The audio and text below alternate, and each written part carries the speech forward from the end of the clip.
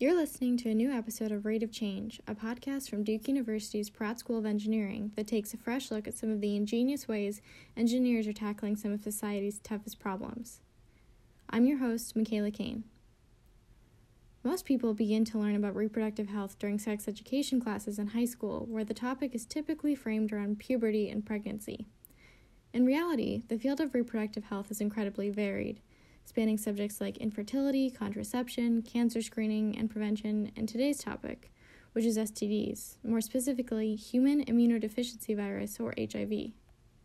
I have broad interest in reproductive biology. I guess one could say that I'm interested in a spectrum of ways in which we biomedical engineers can contribute. These span a lot of different processes and phenomena in reproductive health having to do with fertility, contraception, infertility, and toxicology of the reproductive system. They have to do with cervical cancer and how we diagnose and treat it. Although he spent decades working in the fields of biomedical engineering and reproductive health, it wasn't always his intention to go into BME. Instead, his sights were set a bit further from home, more than 200,000 miles away to be exact. During his time as a mechanical engineering student at Berkeley, Katz worked on aerospace-related problems for NASA, specifically topics that had to do with the lunar surface. After a couple of years of intense study in applied physics and applied math and engineering, I grew restless and really wanted to do something that I felt was more meaningful to humans. It wasn't that I had anything against the space program. I just wanted a more human element in what I was doing. The lunar surface was rather barren. As a student at Berkeley in the 70s, Katz crossed paths with researchers who were working in the then-young field of biomedical engineering, including one researcher who was studying how to apply fluid mechanics to the reproductive system. He had done a sabbatical in England and was studying the reproductive system, which has objects that swim in it called sperm. And he was interested in this from a fluid mechanical point of view in terms of how that works swimming in general. And I thought, well, my skill set seems to match the need here. Others had worked on it primarily in the UK, but there were some real needs to expand it to make it more realistic biologically, and that's what attracted me, and in particular, not just the biological relevance of this, but the biomedical relevance of this. Could we use this information to do a better job of diagnosing and treating disease and human health? So I gave up my fellowship from NASA and started taking courses in the life sciences. Katz ended up creating a thesis that showed a mathematical model about how sperm swim to an egg, giving researchers a theoretical perspective about reproduction that hadn't really existed at the time. It was good science, but it was all theoretical, and I really wanted to learn more about reproductive biology in medicine. Some of that work involved targeting sperm with molecules to kill them or disable them, spermicides or spermicide-like molecules. While he was investigating these new avenues in reproductive health, a new disease was beginning to make headlines in LA, New York, and San Francisco. The HIV virus was starting to take its toll in the United States in creating this nasty disease, AIDS. And I was aware of this because I was in the Bay Area. So I was very much informed about this awful disease and the fact that it was created by a virus. At the time, there wasn't interest in the U.S. government in this. It took a long time for the government to acknowledge and wake up to the fact that this disease was going to be epidemic and have a devastating effect. In July of 1981, Lawrence K. Altman read an article for the New York Times titled "Rare Cancer Seen in 41 Homosexuals" that described how gay men were dying of an unusual disease called Kaposi sarcoma, a cancer that caused purple spots and bruises to appear on their skin. According to HIV.gov, by 1982, it was discovered that people with hemophilia were also showing symptoms of the disease. That same year, the CDC began using the term AIDS, or acquired immunodeficiency syndrome, to describe the disease. By 1984, researchers announced that they discovered that a retrovirus was causing AIDS, calling it HTLV3, later changing the name to HIV. Although this discovery made it easier to create a more accurate diagnostic test for the disease, it didn't lead to a vaccine or immediate treatment, as some researchers had hoped. Why is HIV so hard to not necessarily even treat, but it just is a difficult virus to work with? HIV, the infection by HIV is very challenging for a number of reasons. The virus is such that you can literally get infected by HIV by a single virion. That's what a single HIV virus is called, a virion. And it only takes one. We know this from a variety of studies, some of which were informed by work at Duke, having to do with essentially the genetics of HIV. So to prevent infection, you're dealing with a virus that there are not a lot of virions that are introduced into the body, but because it only takes one, the way you deal with prevention is a little different than if you're just reduced. In a lot of infections in the body, we know that if we reduce the size of the inoculum of the pathogen a certain amount, the likelihood of infection is going to go down. In the case of HIV, the math is a little different. And that's particularly challenging in terms of how forgiving various methods of prevention can be to just differences in people's bodies and their susceptibility to infection, how many virions are introduced. Secondly, another factor is that the HIV viruses, we read about this a lot, it's sneaky. It will infect you and then it'll sort of disappear for a while. It will be difficult to detect. And so you may be infected, but you may not have, and when you're first infected by HIV, the numbers of virions, the viral load as it's called, that are in your body fluids go up. But then soon thereafter they go down and they can remain dormant for a long time. For people who've been infected but didn't get tested early on, they may not know they're infected. And so this can go on for months, even years. That's another reason why this is such a perplexing virus. We think about HIV almost like trench warfare in the First World War. It goes in, it hunkers down, and you try to disable it, but you can't get to it, you can't find it. It's in these hidden reservoirs. This hunkering down, as Dr. Katz says, is called the latent HIV infection, which occurs when a group of immune cells in the body are infected with HIV but are not actively producing new virions. This allows the virus to hide themselves for years, which makes it hard to clear out of the system. According to HIV.gov, it wasn't until 1987 when the first medication for AIDS, called AZT, was approved for use. AZT didn't remove the virus from the body, but instead slowed its progression by prolonging this latent stage. When HIV was discovered, and it was a retrovirus, and so people started thinking, okay, well, I can create a drug, or I can find a drug that works against this retrovirus by attaching to the cells that the virus infects. And so they found an early, it's called antiretroviral drug, and they gave it to people who'd been infected. And guess what? Their infections they started getting better. Their viral loads went down, and this was great. There was this feeling of euphoria for a couple of months. And then they got sick again. Or their viral loads went up. And the reason was that the virus was mutating. And so this drug alone was not sufficient.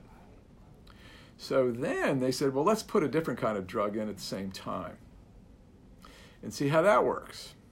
So they did that, and guess what? The people stayed, the viral loads went down for a longer period of time, but then they came back.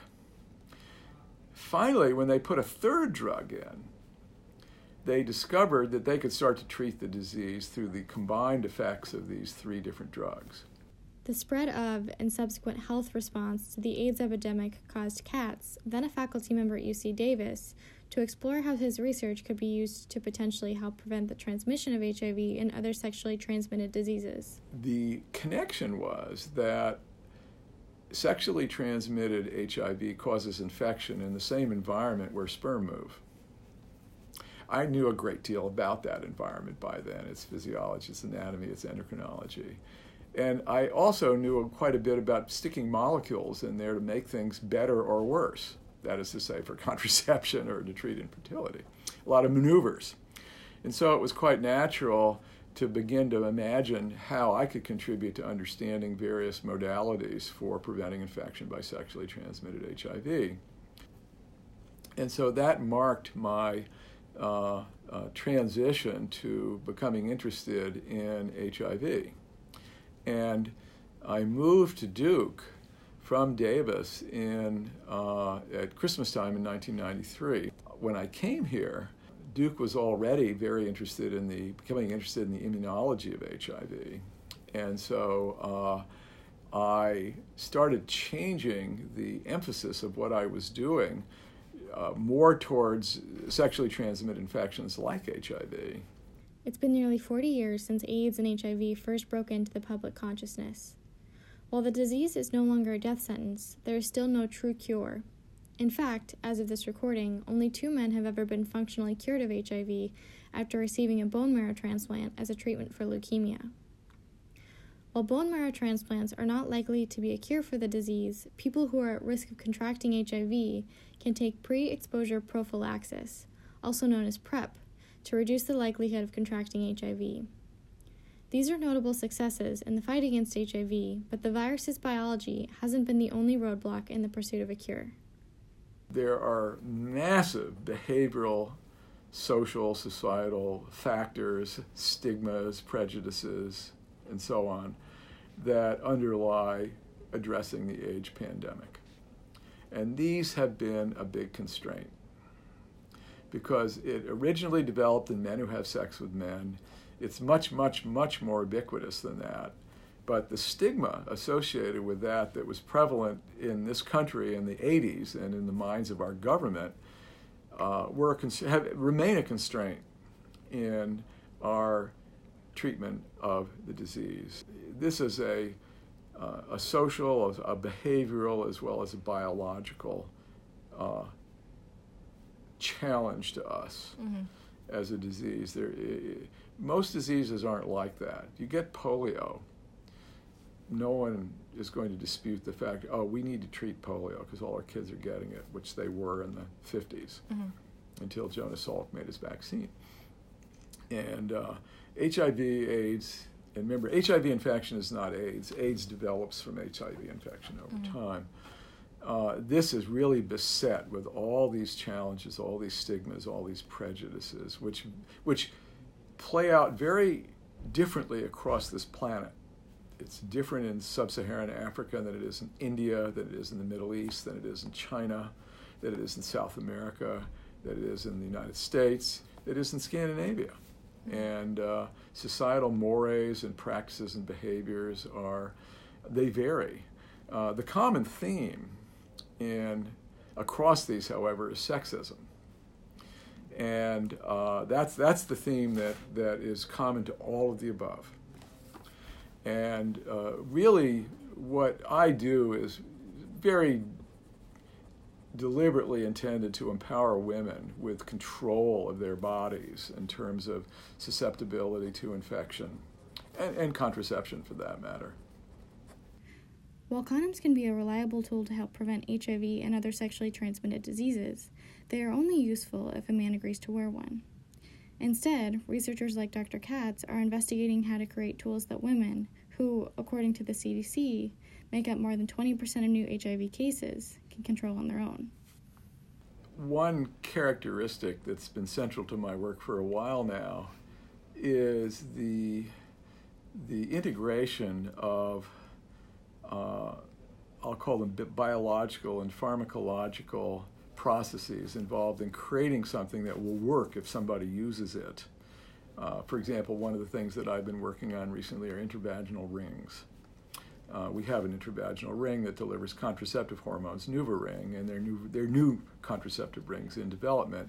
And we have evidence that these have an epidemiologic niche in the menu of options that women need for whether it's for contraception or for prevention of sexually transmitted infections.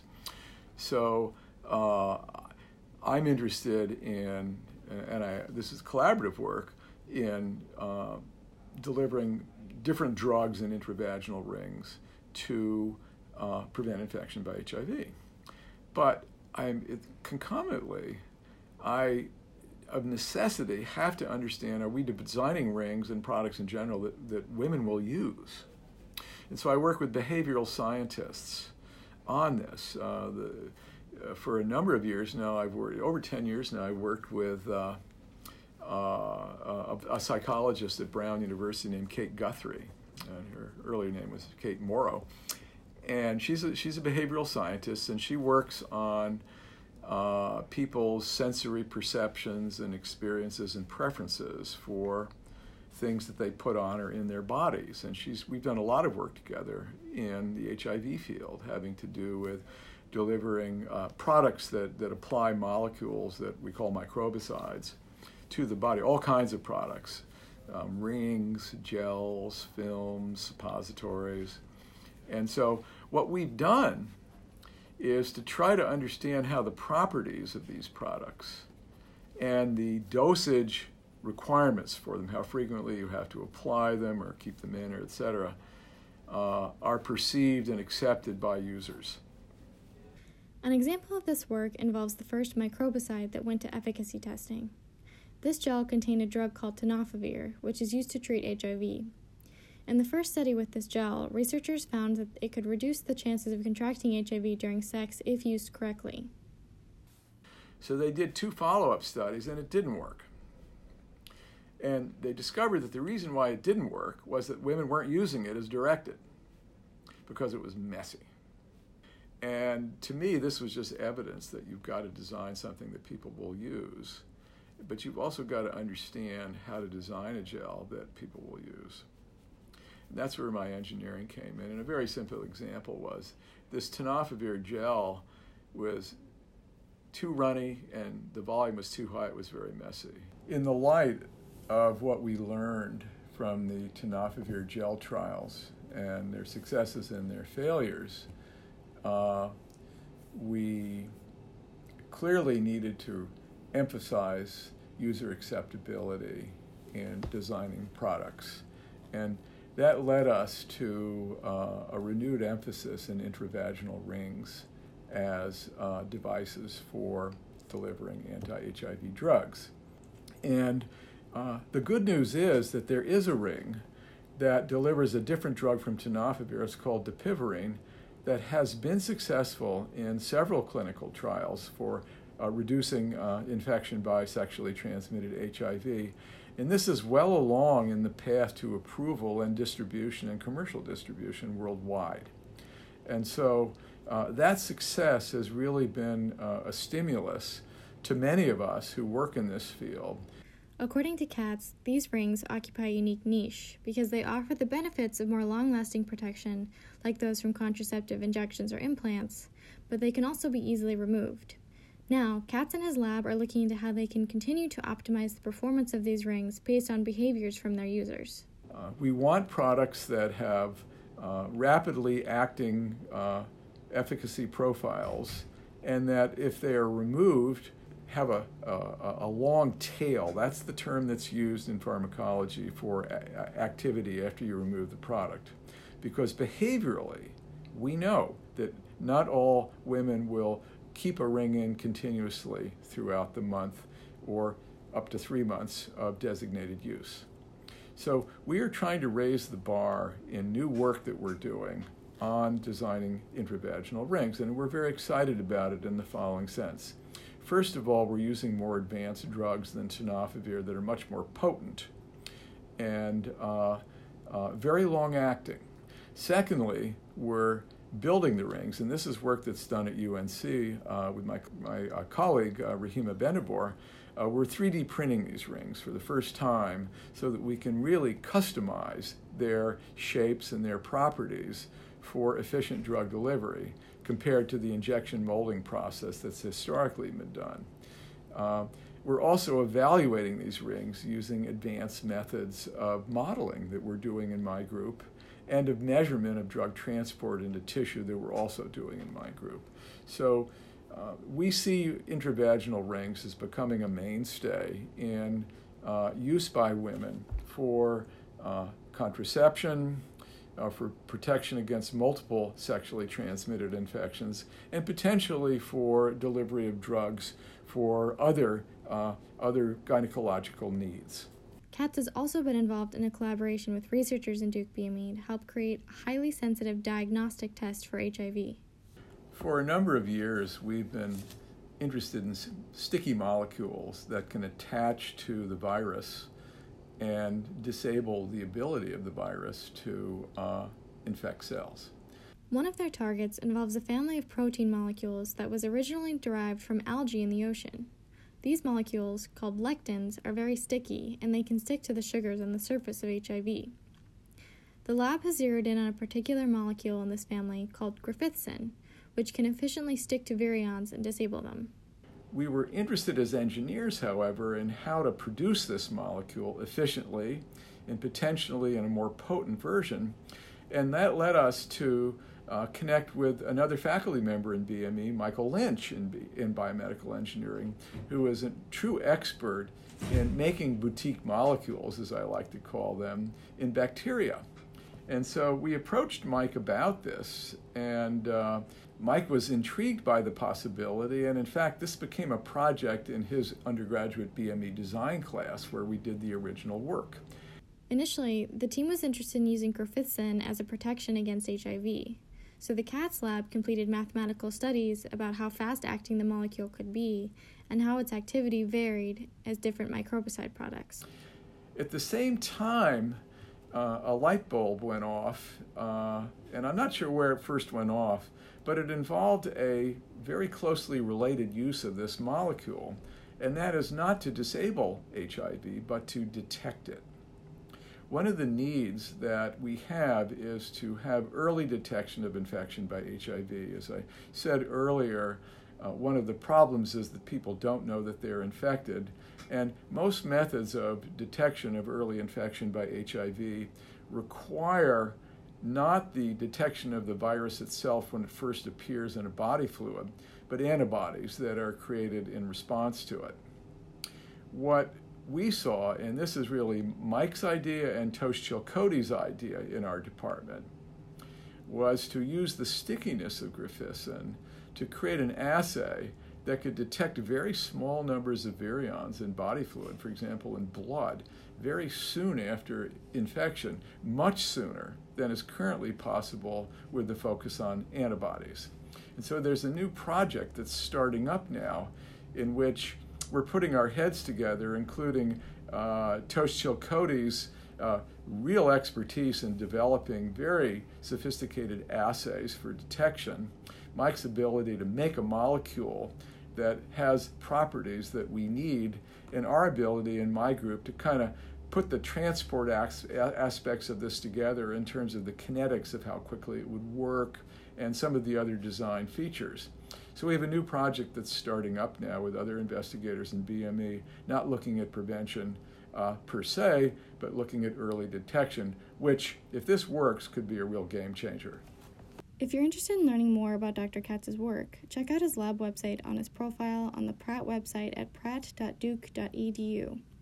Additional sources for this episode include hiv.gov, the CDC, and the New York Times. Don't forget to subscribe, and thanks for listening to Rate of Change, a podcast from the Pratt School of Engineering.